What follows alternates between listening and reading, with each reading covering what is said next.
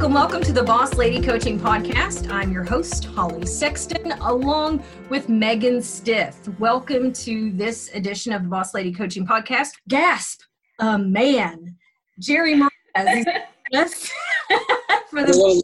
But I'll survive. We'll make it through together. So Jerry Mraz is with us. Jerry has enjoyed a 38-year career in the Defense Department, serving for 22 years in uniform in the Army and retiring as a lieutenant colonel, and followed by 16 years as a Department of Defense civilian and later a Department of the Army civilian. He's a graduate of Idaho State University and the Naval Postgraduate School and Norwich University. And he and his wife live in Elizabethtown. They have 4 children, 6 grandchildren, and 2 fur babies. You know they love them. Their dogs' names are Bella and Chloe. And we're so happy to have Jerry on the show today. So welcome, Jerry. And Megan, this is a milestone for the Boss Lady Coaching Podcast in its 3rd season. I know. We have talked about this for a long time, who was going to be our first male guest. So I think the topic that we're going to talk about today is really a perfect fit. No matter what gender you are, no matter your background, I'm so excited to dig into our topic today. Same. And thank you so much to those who are following on Instagram and Facebook at Boss Lady Coaching, telling us what you think about everything that's going on from public health to RISE, which is hosted by Elizabethtown Community and Technical College. Megan, would you give us a brief update on RISE? Sure. Thank you so much, too, for helping to continue to get the message out about this event. We've had an amazing turnout for each weekly session, and RISE as an overall program tackles really tough issues about race, inequity, and really digs into how we can take steps to create a more equitable community. And we do that through a different lens every week. This last week was workforce development. Previous topics have been around criminal justice and education. So we still have several weeks left. It's 7 weeks total, and our next topic is health and wellness. So no matter what your interest, every week it seems like we could go longer and longer than the 1 hour we have, and since it's all virtual, it really does fly by. But we have just been so grateful to see the continued interest and action being taken as a result. So it's going to continue to do great things here over the next few weeks, and information on how you can sign up is available through ECTC's Facebook page. Thanks for the update, Megan. I really appreciate it. And we'll continue to talk about RISE over the coming weeks because we think it's important to continue the conversation, even though some spirited conversations may have died down on social media. It's still very much an important conversation for us to continue to have and to educate ourselves, especially when that education is virtual and it's free. So again, you can find out more information through ECTC, also on Facebook and Instagram at Boss Lady Coaching. Now, Jerry and I met when he was in leadership when I interned for a summer at Human Resource Command Fort Knox. And he and I have hosted radio shows together. I've called him in sports announcer emergencies when I needed somebody to be a sports announcer. And I adopted him as a mentor. He didn't know it, Megan, but it was just meant to be for me. And I just kind of just scooted right on up to Jerry and eventually formally asked him to be a mentor to me. So that's the best way to start. Well, I don't know if there's protocol for that or the right way, but that's just kind of how it evolved. But Jerry, you're such an inspiration to me. And I think it's important in the Boss Lady Coaching Network to realize that we can find mentors no matter what capacity we're in our career or personal life, and they don't have to be female. So thanks for letting me just hitch to your wagon. Well, not a problem. And I think you hit upon something that's very key for me when I've talked about the topic of mentoring, is that there's great value in reaching outside your niche or your career field or your comfort zone, if it is. I think I do quite a bit of reading, do a lot more reading now that I've retired. And when you read biographies of people who are successful, who've been important folks in the world, oftentimes they draw mentorship from people from all walks of life. And there's a great amount of power in having somebody bring you a perspective. Maybe it validates what you're doing, but just to get a different kind of perspective than you would normally get at work. Megan, who have been your mentors, or who do you currently have as a mentor? I think it definitely has changed throughout my career. I tend to really be drawn to work for people that I consider mentors. I've always kind of charted my career path based on who I wanted to have as my boss. So definitely Chris Wilborn, my former boss at United Way, certainly Dr. Pate. Oh my gosh, talking about somebody who's brilliant to just soak up their guidance and experience. But also people like Hank Manjo from AT&T. I know he's a mutual friend of ours, speaking of radio appearances. I know he might be in that same category too, might not realize that how much I've turned to him for advice and feedback over the years. But he's another one that comes to mind as somebody that, even though I don't get to see all the time, if I had a question or needed guidance on something, I know I can turn to him. And we could talk about Star Wars all day, but also I could get some really great advice. And also, yes, it helps to have something in common. And that's interesting to hear about Hank. So shout out to Hank Manjo. And yeah. And AT&T is a little different than the type of work I do every day. So I think that's a great point about it doesn't have to be the same industry or the same field. So Jerry, would you tell us a little bit about your background with mentoring, being mentored and being a mentor? Well, it was a central part of what we did in the military. And it starts out in uniform, and of course, any good military thing is wrapped around bureaucracy, and you have to have a program and a plan and some PowerPoint slides. But seriously, it's a part of the leadership approach in the Army and the military in general. We were, and they still are, constantly engaged in growing leaders, in growing people up through career paths, and that's done not just only by going to school and gaining experience in the workplace.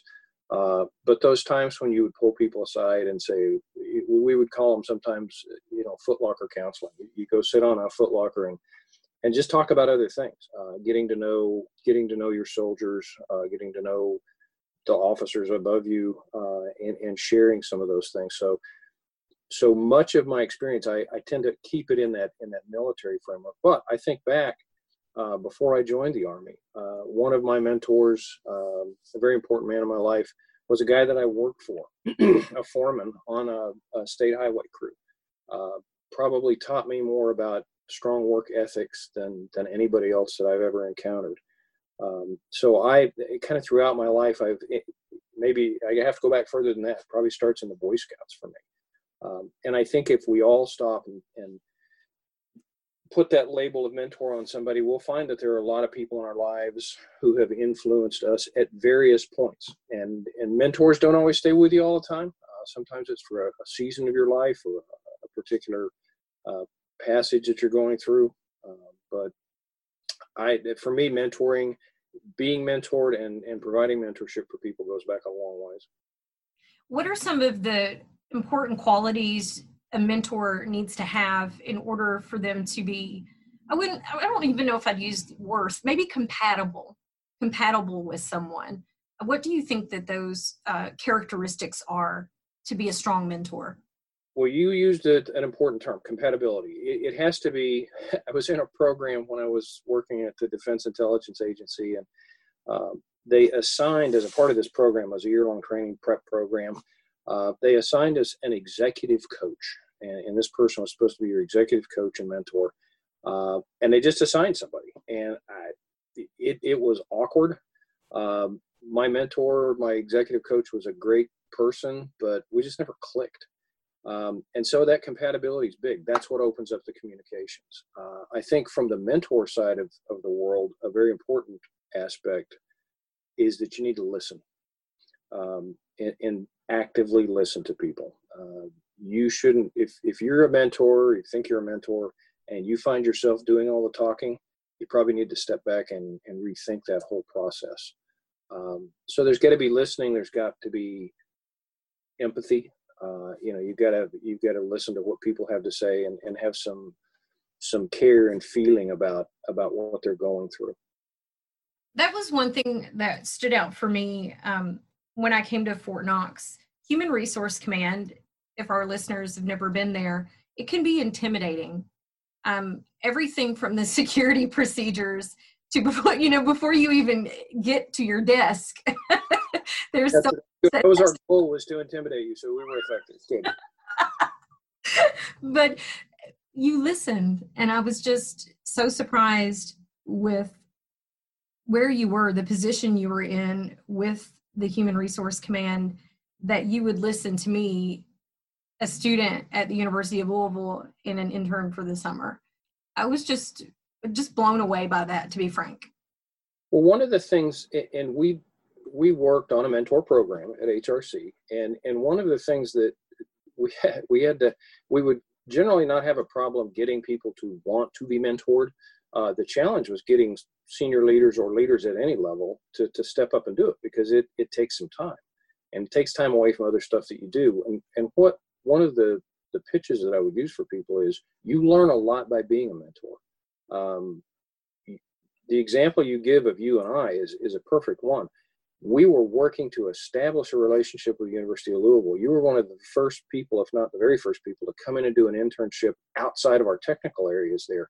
So trust me, I was listening to you to try to pick up, what's it feel like to be that student who's coming in on an internship. I'm taking all kinds of notes, because it's, it was a learning process, a learning experience for me as well.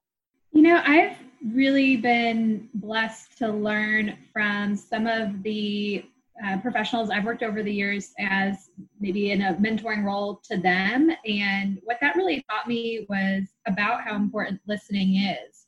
I know wasn't always a strong suit. And really, that's actually how I got into coaching to begin with, was because I found that when I would get nervous or felt like I was trying to make everybody happy by filling the space with words or ideas, I really knew I needed to become a better listener, and I wasn't quite sure how to do that. So with some training and my coaching experience, really was able to work on that. And I think one of the things I learned, it's very similar in what I do in the fundraising world, where they say 75% of fundraising or 75% of coaching is listening, and the other 25% is awkward pauses, meaning that you should be waiting to listen and have others fill in before you just jump in trying to respond. It's really about listening. It's about listening, and it's about listening. So I'm definitely grateful to all those who have been patient with me as I continue to try to work on that. The likability factor, or that feeling that we have to perform or fill a space. And I know females feel like that often. We feel like we need to make everybody in the room comfortable. Some of us do. And it is really a skill to build, to sit quietly and listen, or listen with your eyes, as well. And that can be really hard for us when we want to make sure that everyone's entertained and feels welcome and comfortable and safe. And so that's a really interesting perspective that I didn't think would come up in this conversation. So Megan, do you think that was innately because of your sex, or do you think it's driven by personality? I think it's really been both for me. I'm hardwired to be a very codependent, people-pleasing person, which has taken me 35 years to unwire those natural tendencies, and they still tend to creep in day to day. So I think some of it is just natural inclination to want to have an answer, want to help people, want to facilitate and keep things moving. But at the same time, I think there is that expectation of women that, and maybe it's also been because having to fight for space sometimes in conversations, especially in, the nonprofit world, where sometimes you only have a few minutes to make a pitch and get in and get out. So I think some of it's been those dynamics of not just being a female, but sometimes being in a very different space with people from all kinds of generations, and just trying to get a point in where I can. So I think there's all these different factors that have come together, where that's definitely been a challenge for me, and it's one that I'm still not perfect at. But that's really what started my coaching journey, was just wanting to learn how to answer or ask better questions and wait and really listen and participate in the conversation rather than listening to respond. I think you've hit on a really key thing, especially for women in the work world and in nonprofits, wherever you may be. being a little more mature, a little older than both of you, I will tell you this. I graduated from high school in 1973. And I began my work experience in the world probably in the mid to late 70s. And part of that time I was working in a police department, and we had our first female officers come to work at the police department. And that was amazing to watch, because unfortunately what would happen sometimes, women would come in and either they would kind of want to outguy the guys, be the loudest voice at the table and be robust and in charge and on it when it wasn't really appropriate, or be meek and quiet. And that's not appropriate either in that line of work that typically had been viewed, and still to this day, I think, is viewed as kind of a masculine work field. That's a tough thing to navigate. And I think the women that I saw that became successful in that environment and in the military too, use a lot of the sit and watch and be quiet. There's a lot of value in not talking and not in whether it's, if you want to get into the gamesmanship, it's not showing your cards. Sometimes you just want to sit back and observe and be quiet and listen, and let people kind of make, let them run out there and maybe set themselves up, unfortunately sometimes. But how you deal in those situations, I think it's tougher for women. I think because men unfortunately have preconceived notions to this day about how women should act, or how people around the table should act. And if a woman speaks up loudly or harshly, it's that, oh yeah, that's just women, and that's the way they are. A guy may get a pass on something like that, and that's not fair, but that's unfortunately the environment that you guys have to compete in. That's an astute observation. And thank you, Megan, too, for commenting on that, saying it eloquently when I couldn't say it. You mentioned fighting for space. And Jerry, also, that's a conversation, too, about equating femininity with being demure and masculinity with being confident and maybe even a little aggressive, but pushing an agenda or getting what you want when it comes to your workspace. So that's definitely, maybe Jerry, we'll have to have you for a conversation. We bring that back into mentoring, because that's a good discussion that you can have with somebody who's a mentor, to talk about, describe a situation. Hey, look, I found myself in this meeting. This is how it laid out. What could I have done better? Where did I go wrong? A mentor who's not invested in that particular situation can give you some candid advice and say, well, here's some different approaches. Here's some different ways that you could have gone about that. That's a good point. And that's what intuitively drew me to you, is that I didn't have to fight for space. And you felt it, and it gave me confidence that you, from the very beginning, included me in the senior leadership conversation. And you introduced me to everyone. And it was very clear from the beginning that my lowly position where I was, if you were to look at a hierarchy of an organization, that didn't really seem to matter to you. Well, I think and it didn't, and I was looking for you, and you did this. We were desperately looking in the project we were working on for fresh eyes, and you brought that. But to go back to the mentoring piece again, I think I've read this time and time again, is that your boss should be your mentor, and you can ask your boss. Bosses can be mentors up to a point. But as a boss, I'm going to comment on your performance. I'm probably going to write an appraisal for you. There's a different relationship. I give you a task, I expect it to be completed. When you and I work together in that fashion, with me as a mentor, I guess, we don't have that kind of relationship. I can give you, quite frankly, more candid advice that way. And you're not as, and if I say something that's a little out there, it doesn't quite work for you, you just put that piece of information in your kit bag and see what somebody else has to say. And I think it goes back to what I'd said earlier about mentors from different realms can really have more power sometimes than mentors who may be close to you in terms of workspace or where you sit in the hierarchy and all that sort of thing, because they're really kind of outside that a little bit. Where can our listeners find mentors, or how can they find out or find or network to become a mentor? As I mentioned, some places I've been have had actual programs for that, and we sign people up and there's lists and things. I honestly am not that impressed with those programs. They tend not to work that well. I've never really stopped to count the people that I mentor, because the number kind of changes over time. There's one individual here in the county who is somebody that I think he considers me his mentor. He approached me about 10 years ago, just kind of out of the blue. I had never met him before, and he came to me and he said, "Hey, look, I know what it is you do at HRC. These are some of my career goals." He was working in a different command. We never have worked together. And he said, "I just, one day I want to sit where you sit." And he was junior to me by a bit, and that I've had a number of people just make that bold look. That's somebody I think is doing something right, or I want to know about how they got there, and you ask them. And I think it requires a little bit of courage, but I think people would be surprised that folks in senior positions, quite frankly, it's a compliment. It makes you feel good. It's like, wow, I didn't realize that's how I was viewed. And it's gratifying it's a time to give back. And as you approach a more senior position in your career, as you get some years behind you, you get to the point that you begin to have this feeling that I need to make sure am I doing the right things to prepare the people below me to come up, to step up? Who's going to take my place?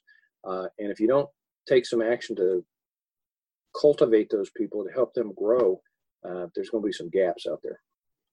As you're asking about who you consider mentors, I'm thinking, gosh, I mean, it's almost like every person we've ever had on this show, I could see in some way, shape, or form. I think what we are talking about today is that more structured relationship, where that's something that you both really talk about and work towards shared goals and providing that more in-depth feedback. But when I just think about the relationships we've been cultivating, I've learned something from everyone we've ever talked to or worked with. And I think, I'm very grateful for that. And I think there's more we can do to continue to leverage those relationships and connections to help each other. Holly may come to me and say, "Hey, I'd like you to be my mentor." Talk a little bit. Maybe I think, I'm not the best match, but you know what? I know somebody who would be great. Yes. And sometimes that mentor can just simply make that introduction. I've been called in the past to say, "Hey, I want you to go out to lunch with this person, or let's go meet for coffee." And introductions are made, and that's that networking is very powerful. That is such a good point. Megan and I took a lunch, I believe it was last year, and we had a delightful conversation. The food was great, the company was great, and we got to meet this new person who was a young professional and had recently moved to Elizabethtown. And really, there was no action that came out of that meeting. But now we know her a little better, and she knows us a little bit better. And you're right. Now we're able to make that recommendation where she is to us. And it was definitely worthwhile. How often do we reach out and say, "I just want to have lunch with you to get to know you"? Like, that doesn't really happen, at least in my world. And I guess now that we're all behind screens, isolating for a while longer, it's still going to be a rare thing. But I think we need to do more of that. We need to have those brave asks. And also be accepting that if someone asks you to have coffee or lunch and no agenda, just get to know each other, to go with it and accept those opportunities. Well, and what you've described is the real difference between a boss and a mentor. A boss is going to give you action items. A mentor is going to listen and maybe give you some advice or some opinions or share a story of an experience they had. But you don't walk away with a to-do list after you've met with a mentor. And there's just a lot of value in that conversation and that sharing that goes on. On Boss Lady Coaching, we talk frequently about career, and we talk about family and women's health. But I don't think that we've made enough time for fun. And I don't think that we've made enough time for pursuing higher education just because it's something that we're interested in. So I'm fascinated to hear about, you have a BA in political science from Idaho State. You are a naval postgraduate. And then you ended up going to Norwich University. So would you share a little bit about Norwich and what you took on there? I am a veteran of the Gulf War. I served in Iraq. And after I retired, the VA program kicked in, and and VA education became an option. All of our kids had graduated from college, so for me to pass on that education opportunity, I didn't have that, wasn't needed. So there I sit with this opportunity to have VA funded education. I came upon at Norwich University a program in American history. I love history, love reading about it. And so I did that through the VA. I worked on, pursued a master's degree in American history. And it was amazing because the other degrees I have, there was always this, I have to get a degree and go get a job. There's some relationship between that. This degree, nothing. I was doing it because I wanted to. But what I found out was that by doing that, and again, stepping into a field that did not appear to be directly related to what I did, I got a huge amount out of the program. But what it gave me was some perspective on where I worked and how I worked with people. And some of it was just as simple as reading the stories in history of leaders and how they dealt with things. And I might find myself in a somewhat similar situation, to be able to call upon those lessons learned from them. And it's one of those, to me, it was actually kind of something I could reach out and grab onto in that whole realm of being a lifelong learner, which I kind of consider myself to do that, to be in that sector. But this degree really helped me to focus on that study. And I think we sometimes tend to look at training and education that it's got to be related to my job, or it's got to be related to the next job I'm going to have. And I don't want to make that's important. We need to do that. But it's also okay, you should take something to round yourself out. Take a poetry class, learn how to do crafting of some sort. That kind of thing is important because you're not going to work all your life. That's fascinating that you were able to parlay that into other areas of your life, because I was like, wow, Jerry did this really cool thing where he just went to school for fun. Well, it was a lot of fun. It was a lot of work, but it was very, very fulfilling and very enjoyable. Well, because I just think that you never are done working on yourself, and it's great that you took every opportunity to continue to learn and pursue something you're passionate about. And I think what I found as a mentor and as a boss, it was that opportunity it's one thing to tell people, hey, this is what I think you should do. And those are hollow words if you're not following that same advice. People that worked for me, I think I didn't talk about it a lot, but they were generally aware that I was working on that degree. And it makes a difference when you have a conversation with them about furthering their education and stepping out and continuing to learn and do. And it's not just about training in your 8-to-5 job, but this is going to take extra work of your own free time. Megan just announced that she is going for her doctorate. And I think the path that she's chosen is very smart, and the community is going to benefit from it. So Megan, would you share a little bit about that? Sure. I'm way through my first class. So, I have a long way to go still, but I'm loving it. Like, I think it sounds crazy when you're like, I'm going to decide to go back to college in a pandemic, but I think the timing of everything that's going on right now it's giving something for my brain to focus on that's really interesting to me, that I can apply to my work day to day, make me a better person and a better leader. So really enjoying it. Remind me I said this when it's dissertation time, when it's comp exam time, but for now I'm just absolutely really, really loving and enjoying it. Fantastic. Well, Jerry, you get the last word. We have about a minute left before Zoom kicks us off. But before we go and before you close us out, I want to thank you for your service for our country. And I want to thank you for being my mentor. Well, it's an honor to do both of those things. And I think what I would like to leave with everybody is everybody can be a mentor. This isn't just for old guys like me. You can be a mentor to somebody who's coming up. The way I look at it is I read an article once by a guy who I really respect, and he talked about mentoring his son. And he said, I'm not smarter than he is. We're walking down a trail, and I'm ahead of him. And so I can turn around and tell him about where the obstacles are. And maybe by the time he gets there, the obstacle's been fixed, but I can share with him what it's like to be down that path. And that's mentoring. It's sharing with those fellow hikers what's going on. and you don't have to be that far ahead of them to be helpful. And so look to being a mentor. And if you need a mentor, be bold, be brave, and ask.